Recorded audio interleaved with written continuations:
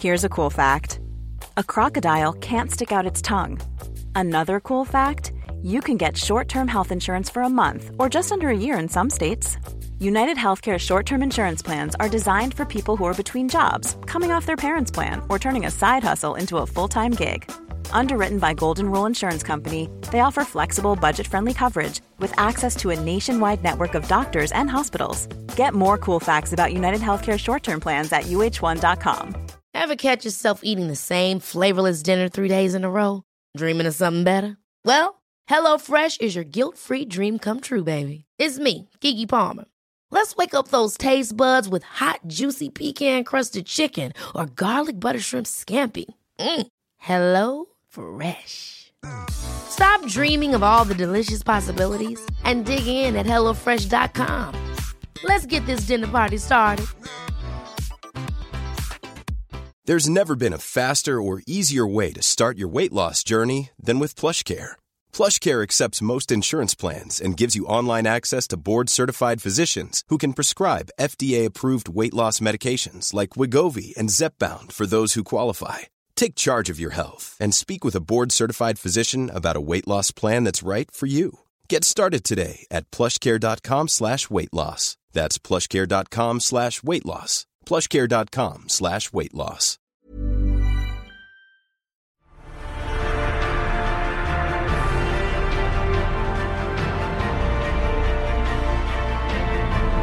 Hello, you're listening to a brand new episode of Popcorn Podcast with Lee and Tim, where this week we're reviewing Disenchanted, plus covering off all the latest movie and trailer news.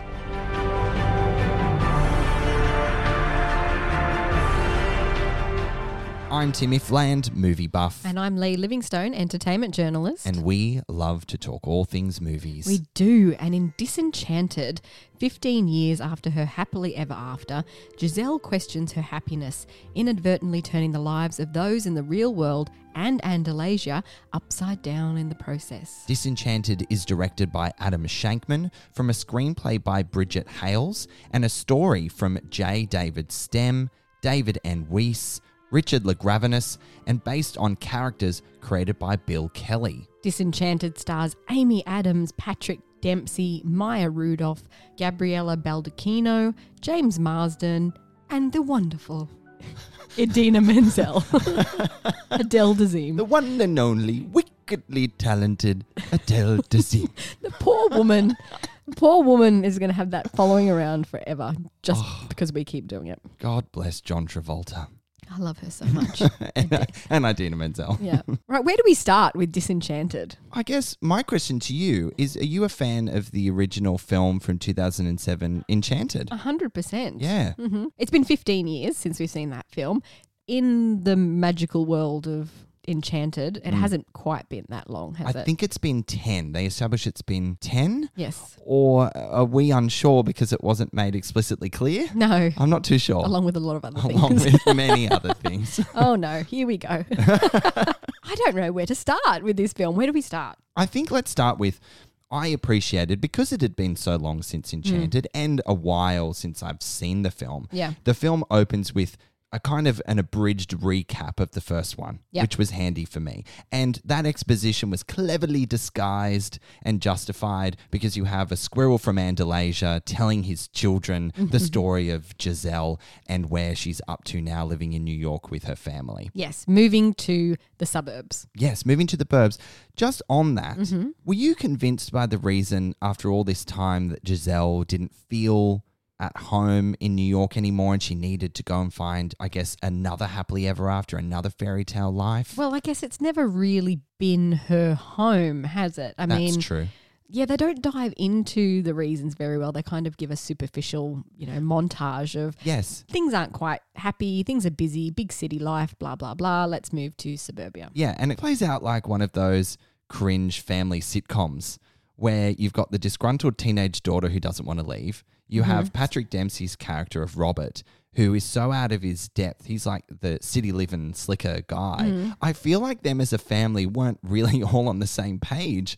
as Giselle to move, and it happened quite abruptly. But they all did it anyway. They all did it anyway. I mean, as a family, that's nice to see. But then chaos ensues, doesn't it? I think what the original film did so well was it subverted that fairy tale dynamic. Yes. And it was just funny and it was whimsical. Yeah. This film has a good idea to explore. It's all about what happens after you're happily ever after in the real world with everyday challenges. And I really like that exploration. It's got a bit of a subplot to do with stepmothers and stepdaughters and the relationship there, but it never dives into them very effectively. You just get the cliched, you're not my real mother, you're my stepmother. Ooh. And then everyone's upset and triggered by that, understandably. But you're right, it doesn't really offer much depth to that relationship and how it could be fleshed out into something quite beautiful in a way, which I think is what I was expecting here, especially when she's grown up with the young Morgan. You think they would have a really tight relationship as stepmother and daughter. Yeah. It seems to have not really turned out that way. Well, they kind of do, but then all of a sudden it changes really quickly. That's actually true. You're right. It's hard to believe Yeah. the character development or lack of character development that's going on there. Yes. There's a lot of threads thrown into this movie too that are just never touched on again. So once they move to Monroeville, as it's called, there's a romantic courtship for Morgan, who's like the quirky lead with the popular boy. Yeah. That's never touched on again. Never. And not until, and this is, we're trying to stay spoiler free, not until the end where it's like, oh yeah, they kind of dug each other at the beginning of the movie. Let's go back to Let's just go back to that in the final moment of the movie. You've also got an evil queen of sorts, played by Maya Rudolph, and the stepsisters, played by Yvette Nicole Brown and Jama Mays. Yes. But they've got nothing to do in this film. And I just didn't believe that she's referred to, Maya Rudolph's character, referred to as she's like the queen of the town. It's like, is she the owner or the mayor or something? Because her name was Monroe. She was a real estate agent. Maybe there's a family legacy where the town was named after her and there's just that sort of old money. I don't know. I'm making this up. Yeah. No idea. It's not explained. They don't mention it. But why in modern day now in the world, why does, and look, I know it's a Disney movie. It's a fairy tale. It's not real. But why does a woman like that exist and have these minions around her? Like it just seemed really jarring that you would believe that these sorts of characters were so cold to new people coming in and having that quote unquote control and influence and everyone's terrified of them. I think what they were trying to do was set up this competitive dynamic between the sweet new arrival of Giselle and, the mayor / owner / whoever she was of the town. But again, they never come back to that. They never explore it in any kind of detail. And look, this is Disney. It's not a drama. It's not a heavy thing. But there should be those human underlying threads because that's what makes a good story. Exactly. You know what? I also liked the concept behind the film when magic goes wrong, right? And when fairy tale logic gets applied to certain situations and relationships.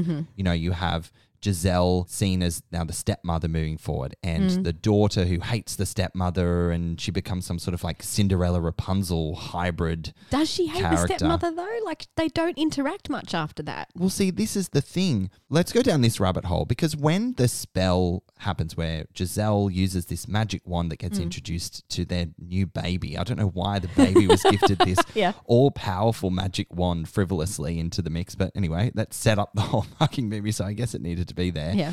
But Giselle seemed to be the only one who knew what was going on and was going in and out of the Giselle stepmother thing. Everyone else just became the fairy tale archetype character. Yeah. No realization of what was going on.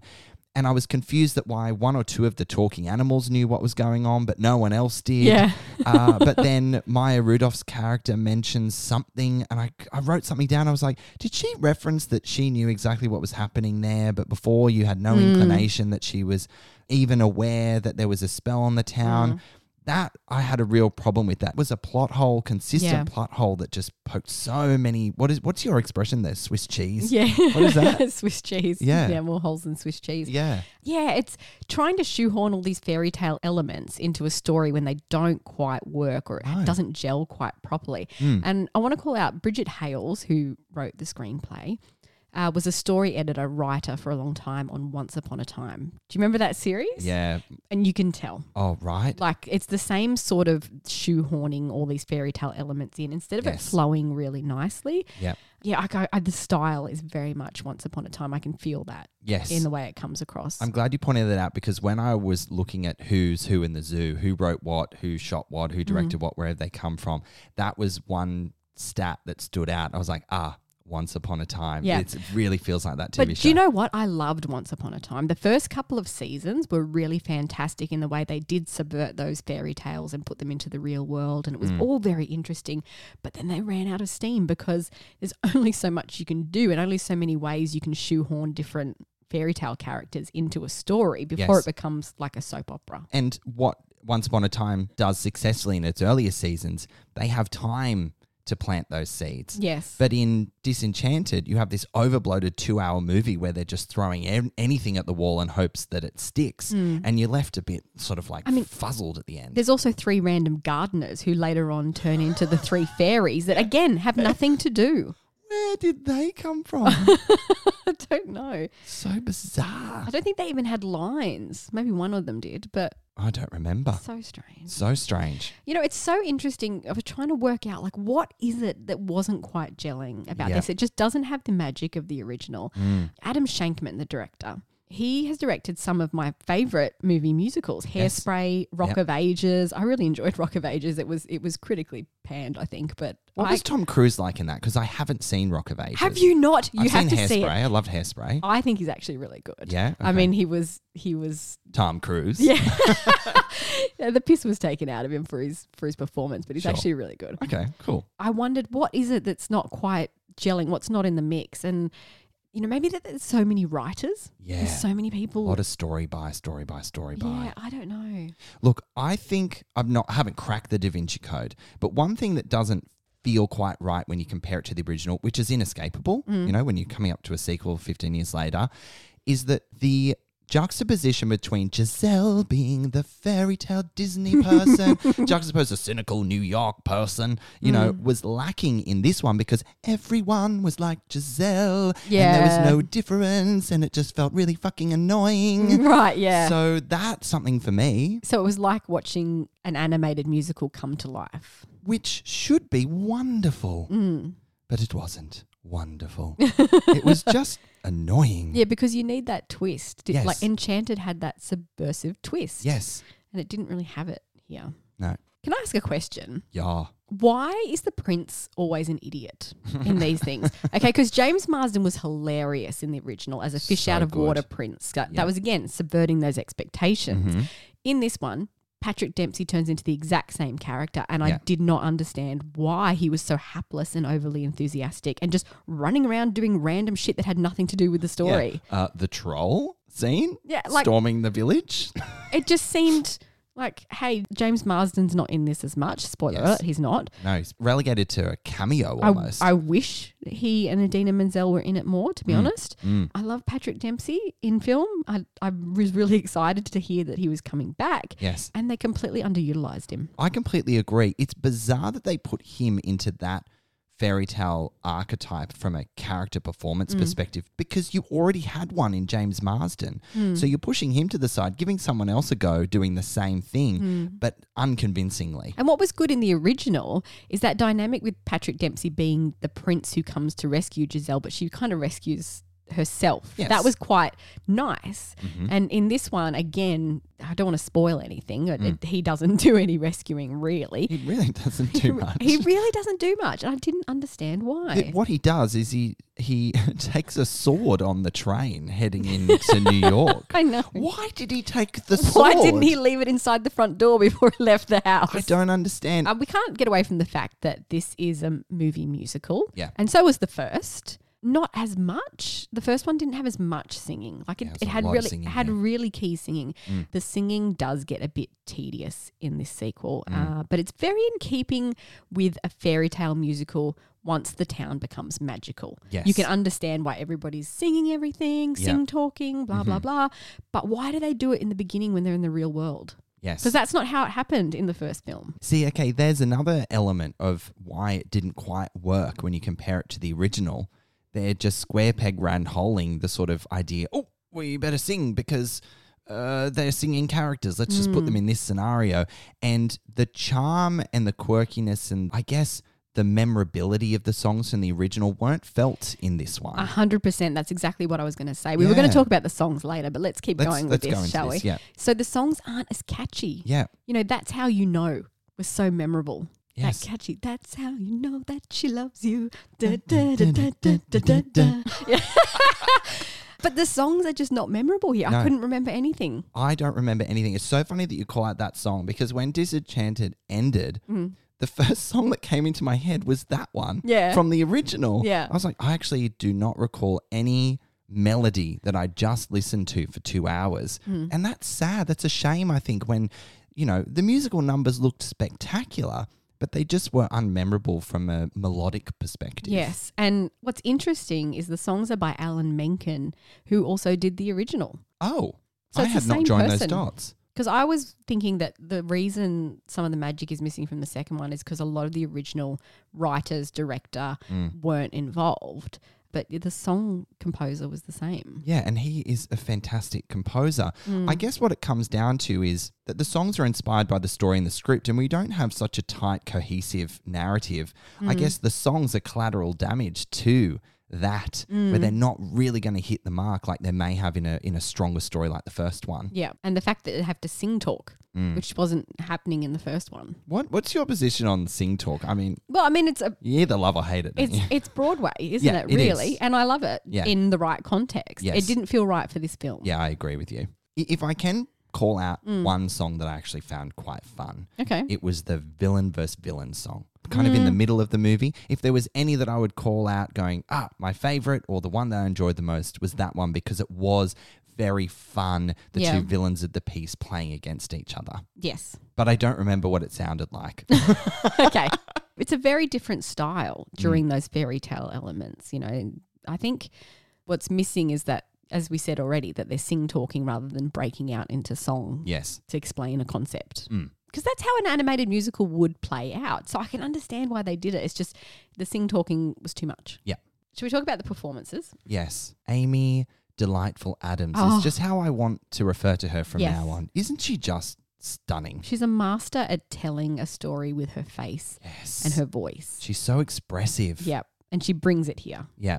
Because, you know, Giselle has to jump between two dichotomies quite quickly and she does it so well with that little hand thing that she does, that little fairy tale hand thing. The physicality of her performance is all there. She lights up the room and dims it, especially when she, you know, juxtaposes and toggles between good and evil. She's an absolute joy to watch Yes. on screen. And I tell you what, her voice is stronger than ever. She can Yes. belt out a tune. Like, who is this woman? She's far too talented. She's way too talented. Have you ever seen her do the Sriracha factory story? No? Oh, you got to look this up. She does this dramatic retelling of a Sriracha factory closing down, and it's a real demonstration.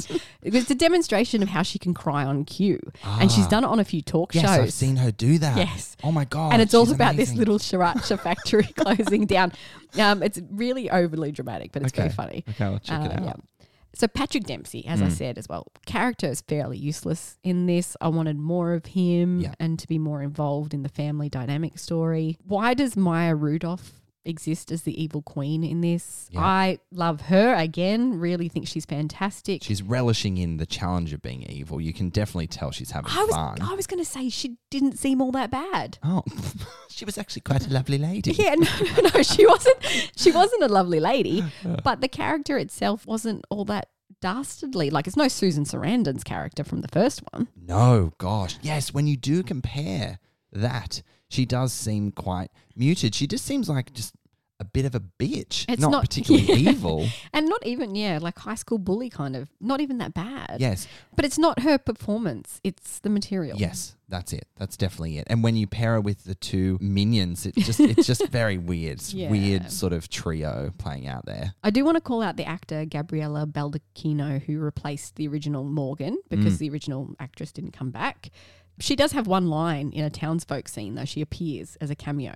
Oh, that's a bit Well, she doesn't want to act anymore, so. Oh, she doesn't? No. Okay. No, they didn't throw her out. Sorry, you're not right for the part, but please come and do this random shit line in the town square. No, she didn't want to do it, so that they gave her a little cameo, Okay, which that's is really cute. I like But that. yeah, the actress Gabriella Baldacchino as Morgan, I would love to have seen more of her too. Yes. Somehow, like this movie, how long was this movie? You Oh always my know. God. It was, do you want to know specifically? Yeah. 1 hour, 59 minutes. Okay. But somehow I feel like we didn't get a lot of any of the characters. Yeah. It was so long, this movie, and I had a very busy week. I had to watch it in 2 sittings, and I was like, so it felt 4 hours long to me. So I was like, oh my God, I still have an hour to go. Anyway, that was just my viewing experience, which I guess is a way of letting you in on just how clunky it is and how overstuffed it is, and that you have to watch it in 2 sittings if you don't have enough time. It really, really didn't need to be 2 hours long. Right. I didn't feel the length of it so much, but I missed Idina Menzel as Nancy and James Marsden as Edward. They bring the levity for a little bit of it, but more please. And obviously Idina Menzel gets her big song, which her song I really enjoyed. Oh, God. Well, no, carry on. I can't remember what it is either, but it's something about love and memory and whatever. I had to go and clean my ears out after that song because Why? she fucking screamed the whole thing. There's this constant sort of, all right, we've got Idina Menzel in the film. We need her to Do a Frozen number. do a Frozen number. She needs to either smash the windows of your house or raise the roof and alter the foundations of your property. I feel like she was shout singing for a lot of it, and it was just a bit much. There was a good song in there, but fuck me, she needs to just turn it down a notch. Right, Tim, I think you're going to have to go wash your mouth out with soap. I won't have you saying things like that about Idina Menzel. Well, they've been said. And where's your soap? You better edit this bitch out. I've got control. No, I love Idina Menzel. I'll have her in anything, please. Scream, shout, sing, whatever. Just be in anything, please. I'm still salty that she's not in Wicked. Or she might be in it. She might be. She might have that one line in the town square. The costumes and sets, I thought they were gorgeous. Triumphs. Okay, special effects work for the small screen. Yes, I actually was surprised by how good some of the effects were. A lot of the magic, spingling dust and everything were amazing, Yeah. like, for a Disney Plus original film. The colours were so vibrant Yes. in the sets especially, and the magic and all that kind of thing. Like a cartoon. When they went to Yes. Fairy Tale Land, it was like a cartoon brought Yes. to life. It was beautiful. Did you notice the nods to the Disney princesses' costumes on display in the shop when they're trying on dresses? No, I noticed other nods where Morgan is in the town square and she's leaning on the fountain and the water comes up Very behind Belle, her. yeah. But what were the costumes? I didn't notice Yeah, them. well, there was the Belle's yellow dress was hanging up, and Snow White's dress was there with the little waistcoated thing that she has. And Okay, that's cute. yeah, it was like, recreations, I think, obviously, but Yeah. it recreations, they're animations, so of course it's a recreation. But Semantics. yeah, it was nice little nods to the Disney princesses, I thought. In terms of the original looking dresses, the one dress that just blew me away was the peacock dress that Amy Adams wore during that Evil number I mentioned Yes. before. That was just breathtaking. Yeah, I was going to say Amy Adams's dresses were particularly divine, absolutely gorgeous. They were by Joan Bergen, who worked on the Tudors and Camelot TV series. So, she knows the medieval style very well. Yes, and also Vikings, I believe. Oh, yeah? So, I mean, this would have been a fun world for her to play into, less dark and sort of like no one got murdered and Disenchanted. So I guess that's better. More pretty and frilly. Yeah, pretty and frilly. Yeah, that's right. what age group would you say Disenchanted was aimed at? Well, look, I guess this is where that question can be answered in multiple ways. Is it for people like us who are fans of the original film from 15 years ago, and so we get that sort of nostalgia kick? But I don't know how young or old or middle ground it is. I don't know how to answer that question. Or are they throwing everything at the wall and hope it'll hit a wide demographic, as Disney often does? I reckon that's the strategy It here. felt a little young to me. Right.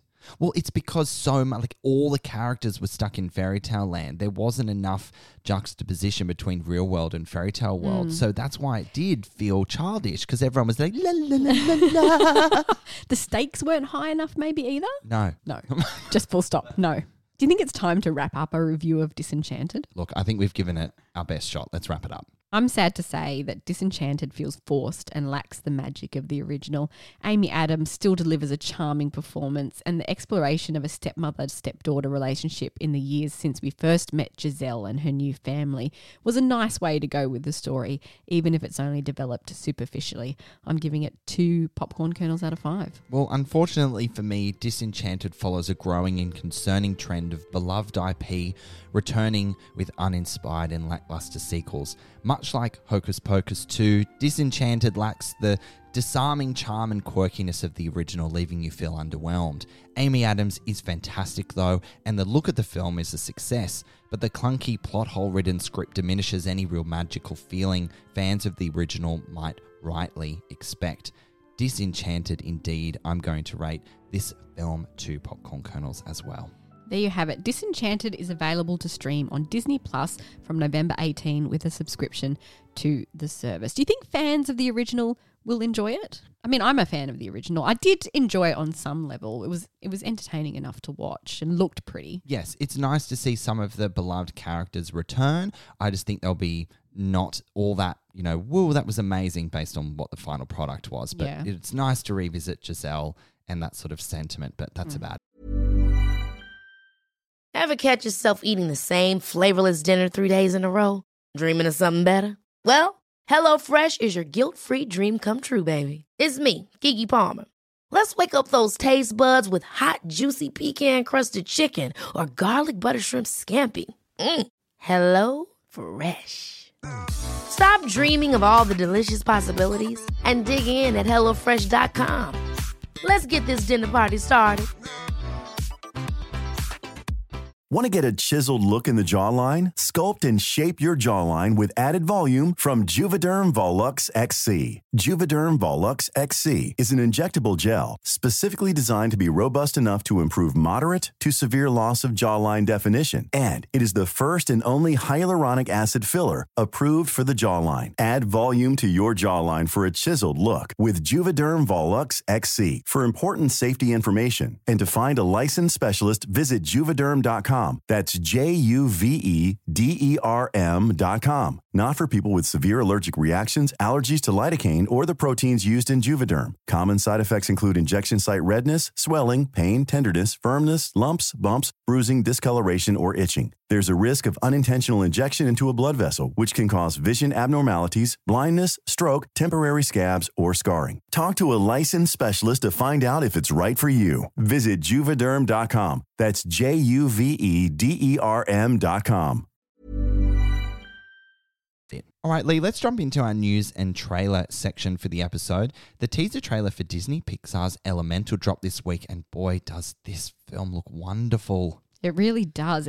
It's set in Element City, where fire, water, land, and air residents live together, and Ember becomes friends with Wade, who challenges her beliefs about the world they live in. Now, Elemental is directed by Peter Son, who brought us Disney Pixar's The Good Dinosaur a few years ago, and it features the voices of Leah Lewis and Mamoudou Athie as Ember and Wade, and will be in Australian cinemas from June 15 of 2023. I can't wait to see this. This looks like a Pixar classic, doesn't it? It's a nice, wrapped up, original story. We've had a lot of sequels from Pixar recently, so it's nicer going back into the original story territory here. Can't wait to see it. It was recently revealed that James Wan's Atomic Monster and Jason Blum's Blumhouse are in talks to merge. God help us all. I'll never sleep again. I know. The two horror powerhouses would be coming together as part of Universal Pictures, hell-bent on terrorizing us all forever. That is their evil plan. Bring it on. According to The Hollywood Reporter, both studios would operate as separate labels with their own creative autonomy, with Wan's label moving its first look deal from Warner Brothers to Universal, which is the home of Blumhouse. That's the huge shift here. Yeah. It's been a great year for horror in general, and this will see an even higher output of content to come in the years to come, no doubt. We really have seen a lot of horror movies this year, and you know what I'm like watching these things. I'm really scared about how much horror we're going to have to cover next year. James Wan and Jason Blum together is just amazing. Powerhouse. Well, Bradley Cooper has been cast in Spielberg's Bullitt remake. It will see Cooper play Frank Bullitt based on the classic Steve McQueen character. Yeah, this is believed to be an original film based on a new idea centered on that character. Right. In the original film, Frank Bullitt is a no-nonsense San Francisco cop on the hunt for the mob kingpin that killed his witness. I'm keen to see Spielberg play with this character and this idea. And Bradley Cooper is like, anything he touches turns to gold. Yeah. He's just a formidable force right now. Spielberg seems to be focusing a bit on Passion projects? Yeah, remaking passion projects like, West Side Story and now this one. Yeah. But God, I'm hankering for a Spielberg original, and we're going to see The Fabelmans very soon. So I cannot wait to see that. That is getting all sorts of Oscar buzz. We're seeing it really soon. Yeah, next week at the Ritz's 85th birthday celebrations. Happy birthday, the Ritz. Happy birthday, 85? My gosh. I had no idea it had been around that long. That's pretty special. The Randwick Ritz. The Randwick Ritz. Gorgeous cinema. It's beautiful. In some shocking news this week, Bob Iger has been reappointed as Disney's CEO after Bob Chapek's immediate departure. So Chapek was handpicked by Iger, that's awkward, as his successor, but lasted sadly less than 3 years in the top job, having come from the company's theme parks division. I believe he's been put back there as well. I don't know if sadly is the right word. I think people are quite happy to see him go. Yeah, that's right. So Chapek led the Mouse House through significant disruption from the pandemic, forcing its theme parks to close, and then the concerns over the profitability of its streaming service, Disney Plus, and the plummeting share prices of late. So he's had a lot to deal with. He's had a lot to deal with. So Iger, whose original tenure as CEO lasted 15 years, he'll serve a 2-year stint in the top job as they look to appoint another successor. And Iger said in a statement, "I'm extremely optimistic for the future of this great company and thrilled to be asked by the board to return as its CEO." Now, interestingly, but not unexpectedly, Disney did not publish a statement from Chapek. Yeah. They're like, come back, fix it. Fix this sinking ship. I mean, the sorts of things that Iger did for Disney over his 15-year tenure, it does not surprise me that with a floundering CEO that they would knock on his door and ask him to throw a couple more years into the fire pit and rescue the Mouse House. In an interview with Empire, Indiana Jones 5 director James Mangold revealed his approach to the opening scene for the upcoming adventure film, where star Harrison Ford will be digitally de-aged. Oh dear. Oh. It always makes us nervous when that really gets does. thrown up. It's a dirty word. So de-age technology has been used quite a lot in movies recently, dramas as well as big budget things like The Irishman. Yes, Robert De Niro. Yeah. Oh God, Uncanny Valley. With most not delivering particularly convincing results. Do we remain hopeful about this? I am hopeful because... Well, who are the special effects company involved? Is it ILM? Industrial Light and Magic. Is it ILM? Yep. I mean, they really push the boundaries. I don't know if you saw that documentary on Disney Plus recently. No, it's on my to-watch list. It's fantastic, and the creative people who work at ILM and the ethos behind what they do is really fantastic. So I think they'll push it until they get it right, especially being a Spielberg film. It's just such a beloved franchise.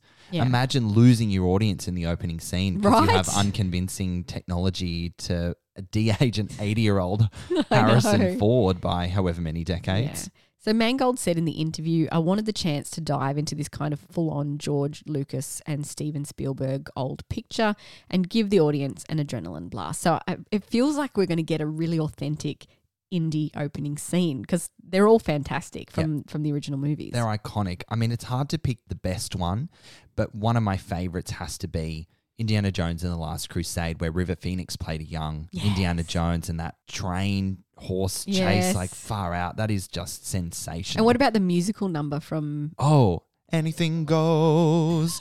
Well, it's this Steven Spielberg, up until West Side Story, only recently, he always wanted to make a musical. It was something he definitely was like, I need to make a musical. Yeah. That was his first foray into making a musical. It kind of whet his palate enough doing an opening musical number in an Indiana Jones movie, but it's iconic. I love it. Where he met his Yes, future wife. That's it. It worked out for Spielberg.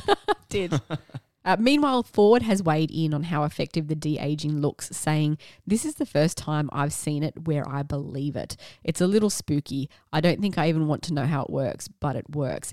That's high praise from Harrison Ford because, he is very hard to impress. Yes, he is. Notoriously hard to impress. He's a notorious grumpy old man, endearingly so. Yeah. So, you couldn't pay him to say something as nice as this. So the scene that we're talking about here, so it's a set piece that takes us back all the way back to 1944, set in a castle swarming with Nazis, going back towards the Raiders era Indy. So that excites me because, Indiana Jones and Nazis, I mean... Classic. Match made in heaven. Classic. Yeah, I'm excited. I'm very, very excited. Watch this space. Can't wait to see the film. All right, Lee, that about wraps it up for another jam-packed episode of Popcorn Podcast. We reviewed Disney Plus original film Disenchanted. And as a reminder, you can see that on Disney Plus from November 18 with a subscription to the streaming service. And as always, friends, thank you so much for listening. We'll catch you next time. We have a website, popcornpodcast.com. Make sure you check it out. We've got all our episodes up there for you. If you'd like to get to know us a little better, there's an About Us section and we run ticket giveaways. So keep an eye on the website for more information.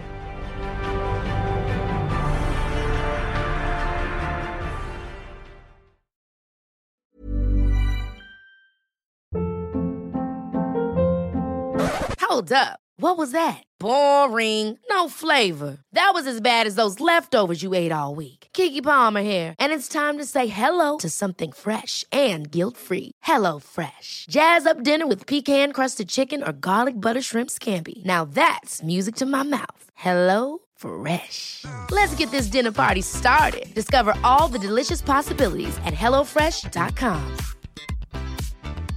Want to get a chiseled look in the jawline? Sculpt and shape your jawline with added volume from Juvederm Volux XC. Juvederm Volux XC is an injectable gel specifically designed to be robust enough to improve moderate to severe loss of jawline definition. And it is the first and only hyaluronic acid filler approved for the jawline. Add volume to your jawline for a chiseled look with Juvederm Volux XC. For important safety information and to find a licensed specialist, visit Juvederm.com. That's Juvederm.com. Not for people with severe allergic reactions, allergies to lidocaine, or the proteins used in Juvederm. Common side effects include injection site redness, swelling, pain, tenderness, firmness, lumps, bumps, bruising, discoloration, or itching. There's a risk of unintentional injection into a blood vessel, which can cause vision abnormalities, blindness, stroke, temporary scabs, or scarring. Talk to a licensed specialist to find out if it's right for you. Visit Juvederm.com. That's Juvederm.com. Planning for your next trip? Elevate your travel style with Quince. Quince has all the jet-setting essentials you'll want for your next getaway, like European linen, premium luggage options, buttery soft Italian leather bags, and so much more. And is all priced at 50 to 80% less than similar brands. Plus, Quince only works with factories that use safe and ethical manufacturing practices. Pack your bags with high-quality essentials you'll be wearing for vacations to come with Quince. Go to quince.com/pack for free shipping and 365-day returns.